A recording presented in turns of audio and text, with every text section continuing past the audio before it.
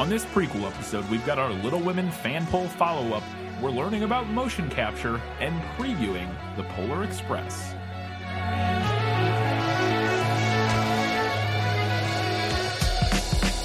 Hello and welcome back to This Film Is Lit, the podcast where we talk about movies that are based on books. On this prequel episode, as I mentioned, we've got a few things to cover.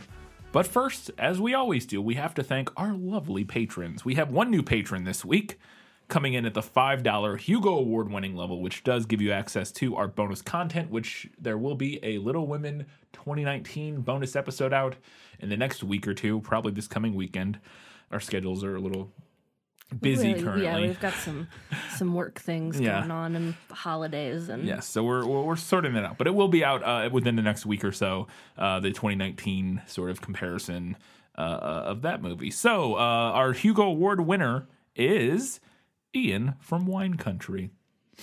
Welcome, Ian from Wine Country. Take me to Wine Country, yes. Ian. We want to go. Indeed. So, as always, we also have our Academy Award-winning patrons, and they are Winchester's Forever, Kelly Napier, Gray Hightower, Eli Young, Scratch, Just Scratch, Shelby Says Black Lives and Trans Lives Matter, I always felt disappointed that Joe got tied down to a man, and Alina Doletkalova. So thank you all very much. We talked about it a little bit in the episode about Joe ending up with a man that at the time period. At the time period would have been an indication of an unhappy ending for her. If the story was written today, I think absolutely she probably would not be paired off. That would probably make the most sense. Yeah. And I would also, I assume they're not going to make any major changes like that in sort of even like the 2019 version. Yeah, probably not. But we'll see. My guess would be that they don't make any kind of crazy changes like that. But yeah, that was my initial thought, was that I felt the same way, that it would have made more sense for her to not be down with somebody. But I'm cool with the professor. He's fine. He's okay. Let's go ahead and see what you all had to say about Little Women. Yeah, well, that's just like your opinion, man. All right, so we did get some feedback this time. On Facebook, we had 2 votes for the book and none for the movie. Those polls get buried. The polls, There's some weird thing going on. So strange. Anyways, we had comments. Yeah, we had comments. Amanda said, your episode makes me want to give the book/movie a second chance. Maybe as an adult, I will be able to see the characters' perspectives from a more mature viewpoint. Still frustrated that Louisa May Alcott made the decision to not have Laurie and Joe end up together because she was annoyed with her readers' letters asking for it. Oh, is that? We didn't talk about that at all. Sorry. I'll address that in a second. Sorry. Overall, I'm going with the book because I like my own nuances assigned to the characters. Mm. Okay, so the thing about her being annoyed that people were asking, like, for them to end up together, if they were going to end up together, that's always been, like, the thing that I've heard. I didn't include it in the prequel because I couldn't find a source like specifically confirming like that specific thing. Yeah. But that's always been like what I've heard, like what people have said. Yeah, it's one of those things that I would find it. I would be hard pressed to imagine that she would have said that, like she would have explicitly stated somewhere that that's why she made that decision, even if it was. So it would be interesting to me how we would know that was her reason for. You know what I mean? Because it would seem very strange to me for her to actually like say that out loud. Because it just seems like such a everybody. I mean, I guess you could have said, everybody. I mean, it could be something mentioned in like a diary entry or a letter. That's often how we know things about historical figures. But I mean, I couldn't, because I looked for it because I had heard that and I couldn't confirm it, so I didn't include it. Fair enough. Interesting point. What else we got? Julie said, the version of the book that I read as a child was a Reader's Digest condensed version. I didn't realize until I reread the book as an adult, and there was so much I didn't remember. Honestly, I liked the condensed version better. Bad librarian, don't tell anyone. I just did, sorry. Still would pick the book over the movie, although I did love the movie, and actually always preferred Gabriel Byrne to Christian Bale. There you go. And our final comment from Facebook. By the way, real quick, a condensed version of a book is such a strange thing to me. Yeah. Like, I do those exist a lot? I feel like that's not is it a common thing? It's not a common thing anymore. Oh, that's okay. It's like an older thing. Yeah. Oh, okay. I guess that's interesting. I just never even had thought about it. Like a condensed It's version. kind of similar to like a junior version. Yeah. I'm sure you've seen like junior versions of classic novels. True, yes. Those that I've seen. Where it's just like pared down and edited for kids or what, like just a younger audience, and kind of makes it a little easier to digest. But I don't know. I've never thought of, or even don't think I've ever even seen an abridged, I guess. Yeah. I don't know. It's interesting. Well, they are easier to digest, hence Reader's Digest. Hey. So our final comment from Facebook is from my mom. She has many feelings. My mom did have many feelings about this. She was texting me about, all day while she was listening to our episode. She was texting me about our opinions on it. And my mom said, I read the book as a preteen because my mom told me that it was her favorite book, and my mom was not one to recommend books, too busy raising children. I love the book very much and reread my favorite parts at least once a year. I wanted to be Jo, but also found Meg's love story very appealing. I also grew up in what I considered to be the ugly 70s and read a lot because our TV watching was very limited, and as a kid, I kind of wished I had been born in an earlier century. But I digress. I also really enjoy the movie, although Susan Sarandon's Marmee has always grated on me a bit. She was a little too progressive for the time, I think. I watch this version every year at Christmas time, and overall, I think it is a great adaptation. I would still choose the book over the movie. That is fairly typical for me. The life that my imagination gives to the characters is almost always better than the screen adaptations. Fantastic. We talked about Marmee being... Yeah, she's updated for the 90s. Yeah. Probably more so than she would have been in the 1860s. Yes. Fantastic. Over on Twitter, we had 5 votes for the book and 2 for the movie. I'm not giving you guys a show the results option anymore because everybody clicked on that one, and it was not helpful to me. Yeah. But we did get some feedback. Maria Meshkova at rogue_x109 said, I like the book more than this film, but Greta Gerwig's film I like more than the novel. Can't wait for the special about it. Interesting. Yeah, that interests me. Kelly Napier at Stand By for Live said, I hovered over each option for a good little bit before deciding that I can't decide. I love the book. I remember reading it aloud with my mom years ago, a treasured memory of mine. I love the movie. It's my favorite of all the versions. Don't make me decide. Don't make me decide. Well, you clicked show me the results, I assume, so you didn't have to. I'm working on those poll options. Twitter limits the number of characters I can put in them, so it's kind of tricky. Anyway, Gray at Gray_Hightower said, I'm with Kelly on this one. I just can't decide. I have fond memories of both. The film has amazing design and performances, and I read the book because of a teacher that I really loved, so it's hard to choose. So you also picked show me the results. Maybe both of you may have actually landed on something, but you didn't comment what it was, so I can only assume. Awesome.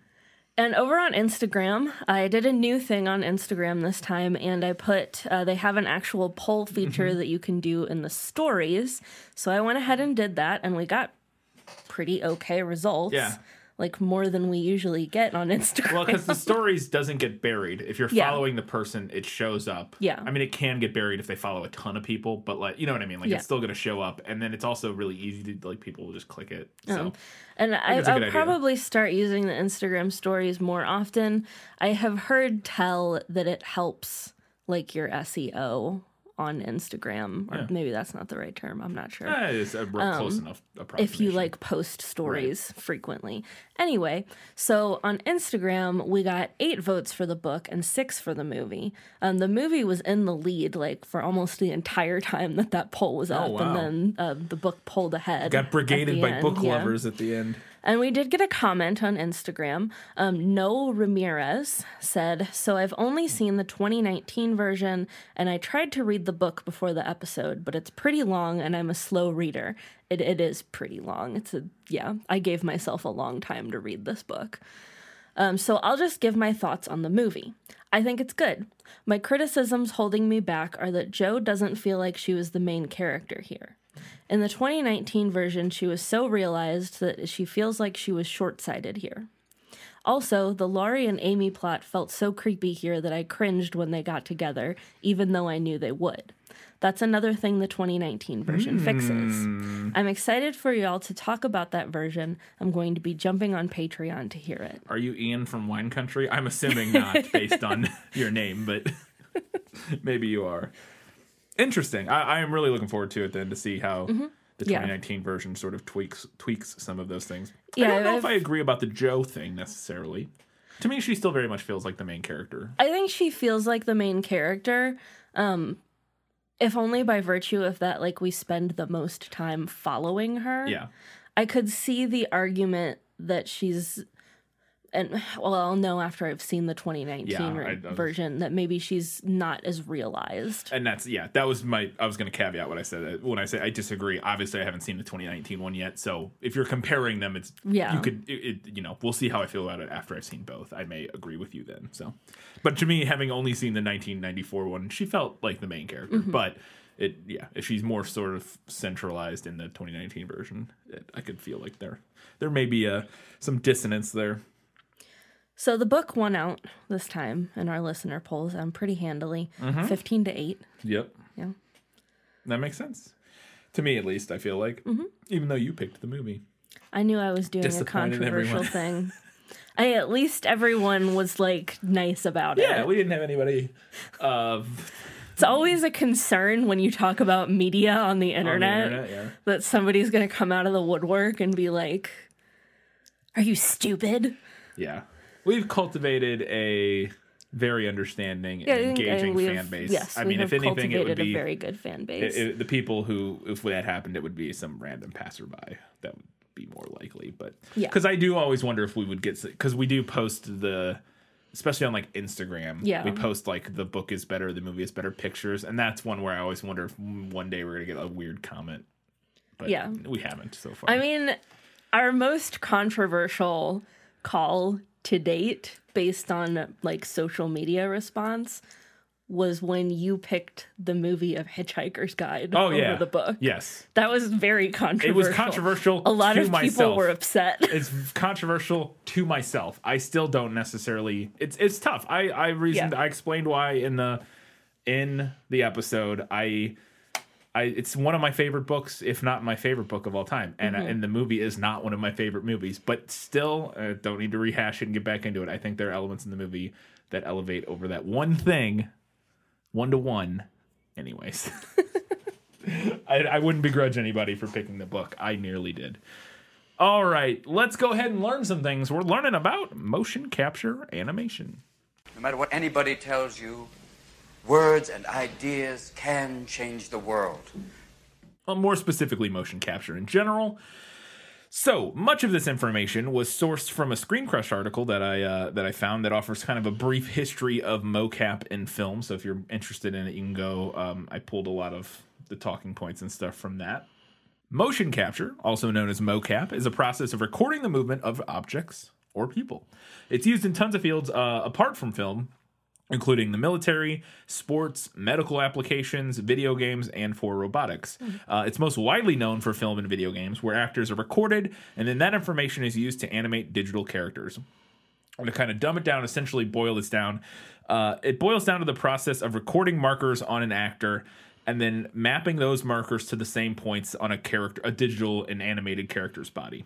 So if we put a ping pong ball on the actor's elbow, and then we use a camera to record their movement, and then we track the animated character's elbow to that ping pong ball, that's what you do. You do that dozens of times or hundreds of times across the actor's body, or whatever you're motion capturing, and you have a mocap performance.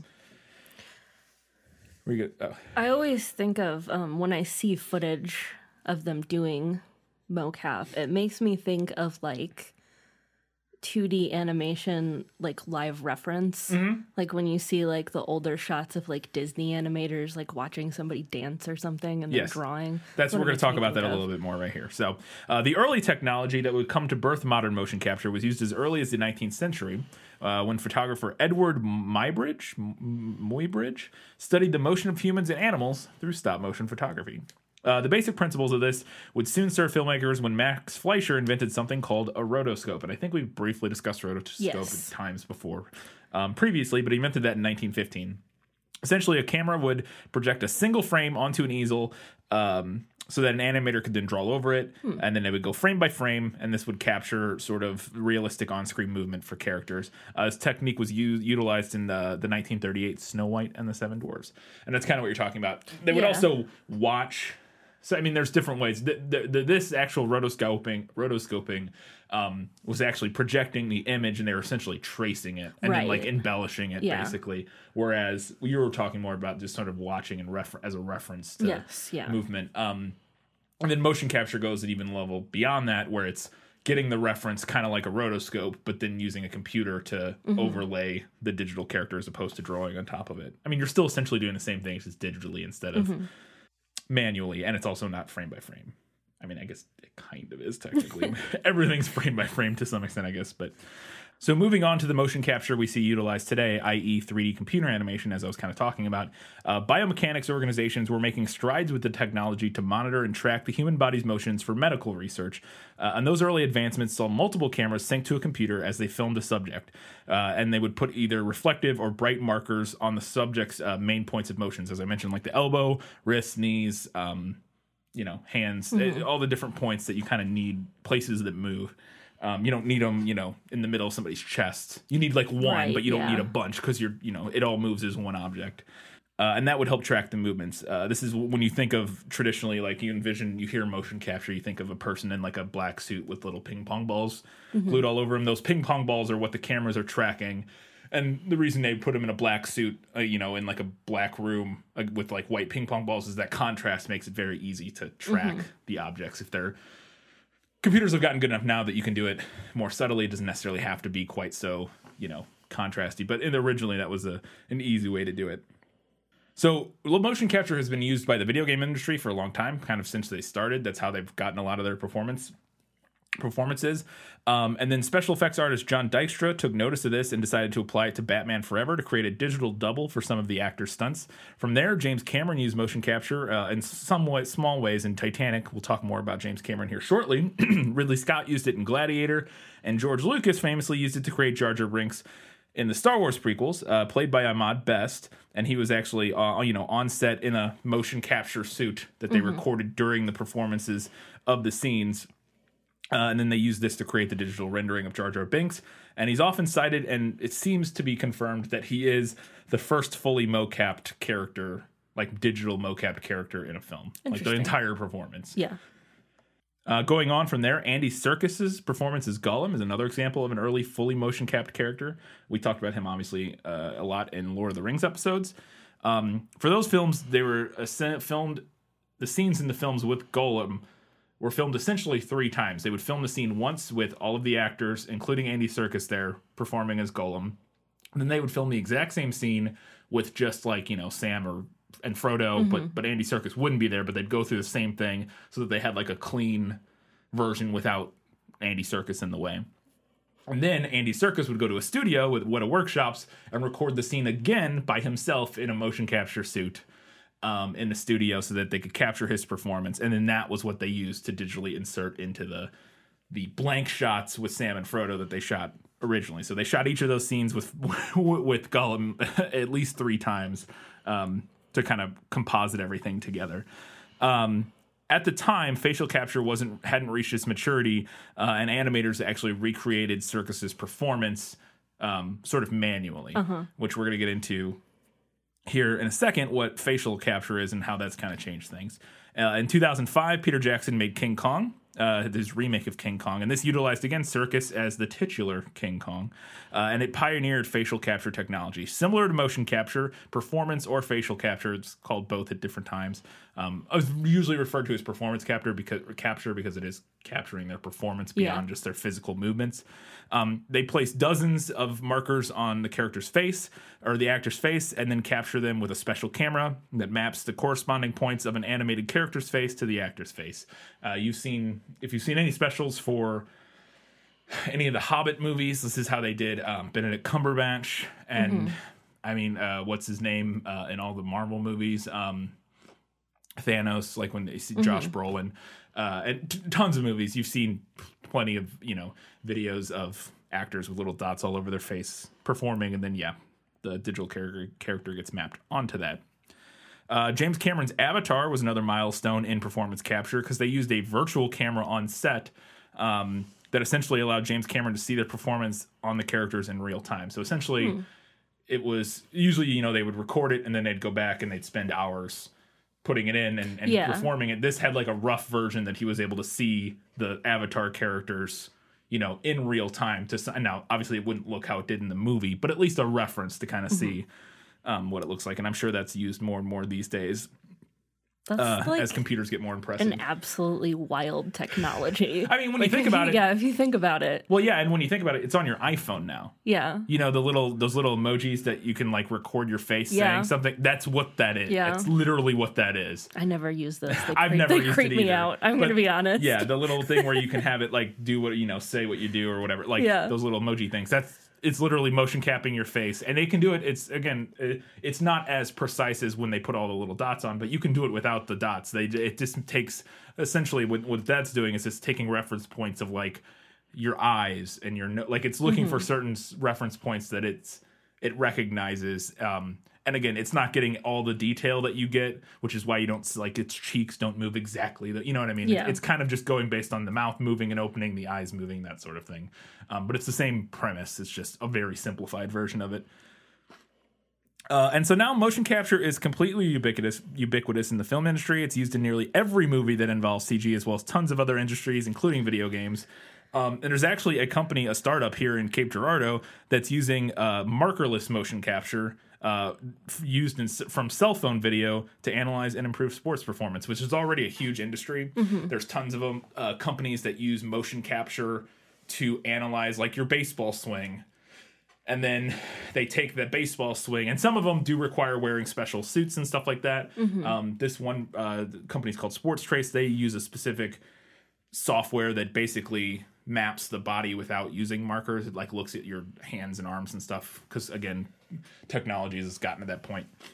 But they're able to look at like the way your baseball swing or your golf swing is, and then they're able to identify like where there are issues and correct it and that sort of thing to kind of tweak your swing or your whatever. Pick your sport. They have a million different versions of it. But yeah, so motion capture is used for all kinds of stuff these days. So that is a little bit about motion capture, the history of motion capture, and the fact that it's taking over everything. Yeah, well, I mean, we're under 60. We were promised an oppressive cyberpunk dystopia, and here we are. We're getting there. Oh, baby, we're here. Well, true. Yes, we're there. We're there. Sorry. We're there. It's just not, I was the promised fashion is not as cool as I was thinking it would be. In my oppressive cyberpunk dystopian future. No, you weren't. Yes, I was. All of them have Back to the Future, 2, Blade Runner, all of these, they have flying cars. All right. We don't have flying cars. I'm just going to go on record again as saying that the fashion is not nearly as cool as I thought it was going to be. Also that is also accurate. Very true. All right, let's go ahead and get some fun facts about the Polar Express book. On Christmas Eve many years ago, I lay quietly in my bed. I did not rustle the sheets. I breathed slowly and silently. I was listening for a sound. a sound I was afraid I'd never hear. The Polar Express is a 1985 children's book written and published by Chris Van Allsburg, who achieved this film as lit alum status very quickly. Quicker than anybody else, I think. Yeah. Except maybe, I guess, arguably our series authors, but it's not really the same thing. So the book is set partially in Grand Rapids, Michigan, the author's hometown, and was in part inspired by Van Allsburg's memories of visiting the Herpolsheimers and Wurzburg. Very German. Yeah, department stores. Wurzburg's probably. I've never heard of either of those, so those must predate me. Regional. Yeah. Van Allsburg has also stated that Père Marquette 1225, which was formerly owned by State Michigan University, it's an old train, was the inspiration for the storyline. He said that he played on the engine as a child when it was on display and was inspired by the number 1225, which to him was 1225, Christmas. Wow. He's also said that he was inspired by the mental image of a child wandering into the woods on a foggy night and wondering where a train was headed. For The Polar Express, Van Allsburg won the annual Caldecott Medal for Illustration in 1986, which was his second. His first one, if you'll remember, was Jumanji. Yep. The Polar Express also appeared on the New York Times bestseller list in 1986. By 1989, 1 million copies had been sold, each year more than the last, and the book had made the bestseller list 4 years in a row. Wow. Of the book, the New York Times said The Polar Express is magic indeed, and Newsweek called it one of Van Allsburg's most treasured visions. Based on a 2007 online poll, the National Education Association listed the book as one of its teachers' top 100 books for children. It was also one of the top 100 picture books of all time in a 2012 poll by School Library Journal. And the book is now widely considered to be a classic Christmas story for young children. We read this book every year at Christmas. I read it as a kid all the time. Yeah. I mean, that was basically the only time it came out, but Christmas time. Right. I mean, it's a Christmas book. Yeah. Of the book, American essayist Adam Gopnik, I believe so, has said, Allsburg's mix of meticulousness and mysticism is his own, and his quiet Christmas bell, now rung, will never stop ringing. There you go. Fantastic. Let's go ahead and learn a little bit about the Polar Express film. Well, you coming? Where? Why, to the North Pole, of course. This is the Polar Express!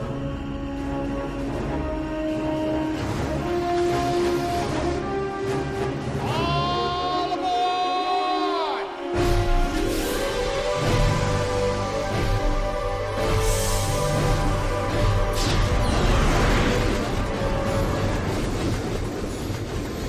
Polar Express is a 2004 movie written and directed by Robert Zemeckis. Most known for Back to the Future's 1, 2, and 3, Forrest Gump, Contact, Castaway, ton of other movies. Very prolific director, producer, and writer. The film stars Tom Hanks, Leslie Zemeckis, Eddie Deason, Nona Gay, Peter Scolari, Steven Tyler, and Michael Jeter. The movie opened October 30th, which is way earlier than I would have expected for... That seems a little weird. That's why I included the date, because I was like, man, it's still the holiday season. I'm sure it ran through, but still, it seems early. Yeah, that's fair. I would have thought like middle November would be when you would, around Thanksgiving is when you'd maybe open this kind of movie. Because you want it in theaters for Thanksgiving, for sure. Right.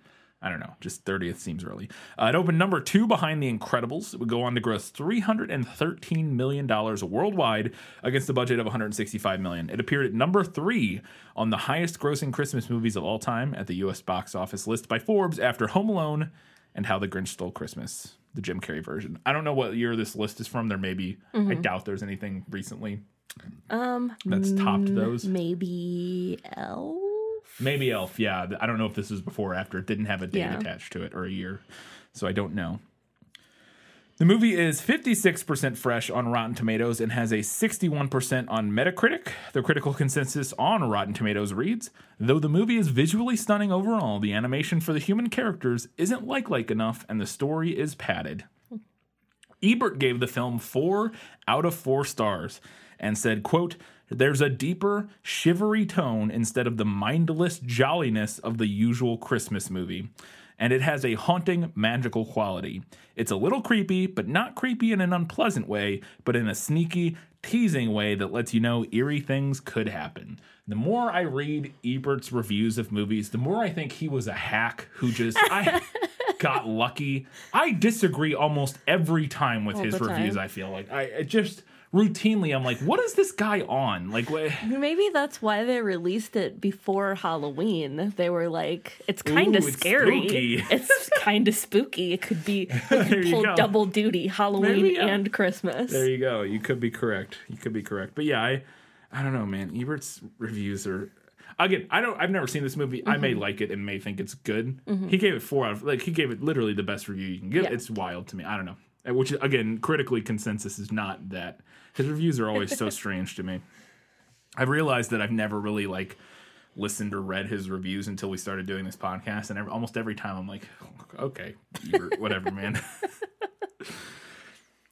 Peter Travers of Rolling Stone, on the other hand, gave the film 1 out of 4 stars and called it, quote, a failed and lifeless experiment in which everything goes wrong, end quote. Wow. Stephanie Zacharik of Salon gave it 1.5 out of 5 stars and said, quote, I could probably have tolerated the incessant jitteriness of the Polar Express if the look of it didn't give me the creeps. I have heard that leveled at this as a criticism, that there's a kind of an uncanny valley thing going on. That's the famous thing about, or the thing I've heard most about the movie. And when you see it, yes, I don't necessarily disagree. We'll see how much it bothers me when we watch it. But apparently it didn't bother Ebert. Didn't care, was into it. It was nominated for 3 Academy Awards for sound editing, sound mixing, and Best Original Song for Believe, which I believe is Josh Groban performs it. The song did win a Grammy for Best Song Written for a Motion Picture. Tom Hanks actually optioned the book in 1999 with the hope of playing the conductor and Santa Claus. One of the conditions of the sale was that the film not be animated. Zemeckis said screw that, though, because he thought a live-action version would look awful and be impossible. He thought it would rob audiences of the art style of the book. Now, to be fair to him, his goal wasn't that. I think he's more leaning into the idea that there's a very specific look of the book. And he was going to do his best to recreate that, and he couldn't do that in live action. Yeah. Now, whether or not he should have or shouldn't have, I guess that's to judge.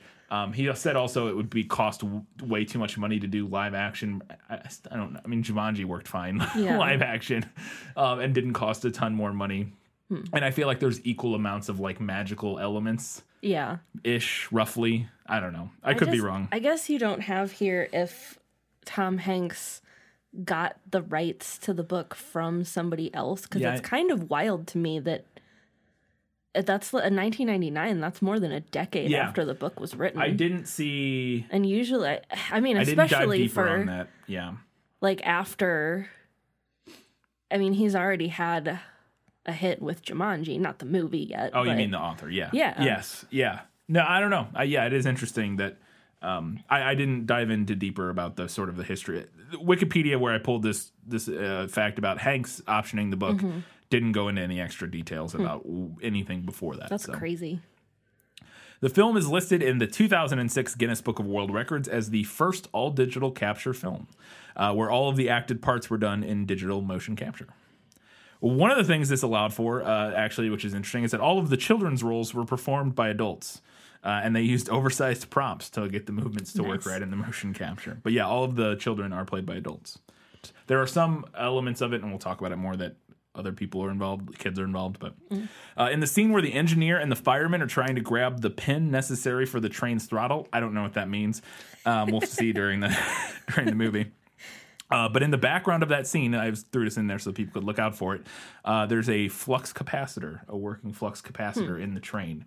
Obviously, a little wink and a callback to Back to the Future, but also implies that the train is, in fact, a time machine. 3 different actors play the role of Hero Boy, who does not have a name in the book or the movie. Tom Hanks does the motion capturing and the adult voice. Daryl Zabara does the voice acting, and Josh Hutcherson actually did some additional motion capturing. So they did use children because he was rather young at the time. Yeah. For certain elements of motion capture, but in general, it was adults doing it. So when Hero Boy pulls the train whistle, he says, "I've wanted to do that my whole life," and that's actually a callback, a reference to Back to the Future Part 3, where Doc Brown.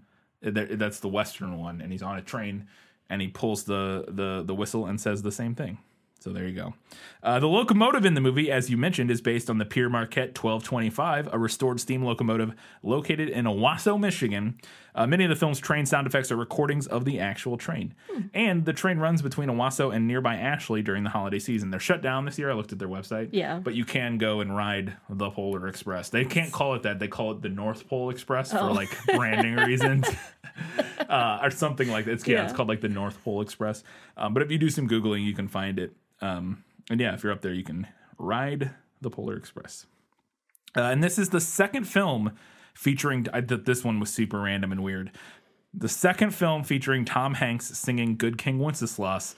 The first time he sang it was in the car with Dan Aykroyd in Dragnet, 1987. That's one of those things. Yep. Like, I had to include it. Like that meme of like, if I had a nickel for every time this happened, I'd have two nickels, which isn't a lot, but it's weird that it happened twice. Yeah, exactly. Yeah, that's why I included that when I saw that, and it's one of the fun facts list. I was like, real? Okay, there you go. Tom Hanks singing Good King Wenceslas. All right, before we wrap this up, we're going to tell you where you can watch The Polar Express. Unfortunately, not super easy options this time. As always, check your local library, or if you still have a local video rental store, check with them. If you do have cable, YouTube TV, Dish, etc., you can probably record it. It plays on TV all the time right now. Like it was on the other night when I was flipping through, I saw it on YouTube TV. So that might be the easiest way. If you do have YouTube TV or something like that, you can just record it. It is also available on pretty much every streaming service, but if you have AMC Plus subscription, which I don't know what comes with that, like why you would have an AMC Plus subscription, but if you do, this movie is included. So on Amazon and Hulu and all those different ones. Or you can rent it for $3.99 on Amazon, YouTube, Google Play, etc., which is what we'll end up doing. So most likely, or maybe we can find it recorded on because we do have AMC on YouTube TV, I believe. Yeah. So maybe we can just find it. Maybe it plays only on AMC TV. I feel like it was on a different channel when I saw it the other day. But I don't know. Who knows? I'm sure they're not the only network with rights, but they just have the streaming rights or whatever. Who cares? That's the... Doesn't matter. That's the end of the prequel episode.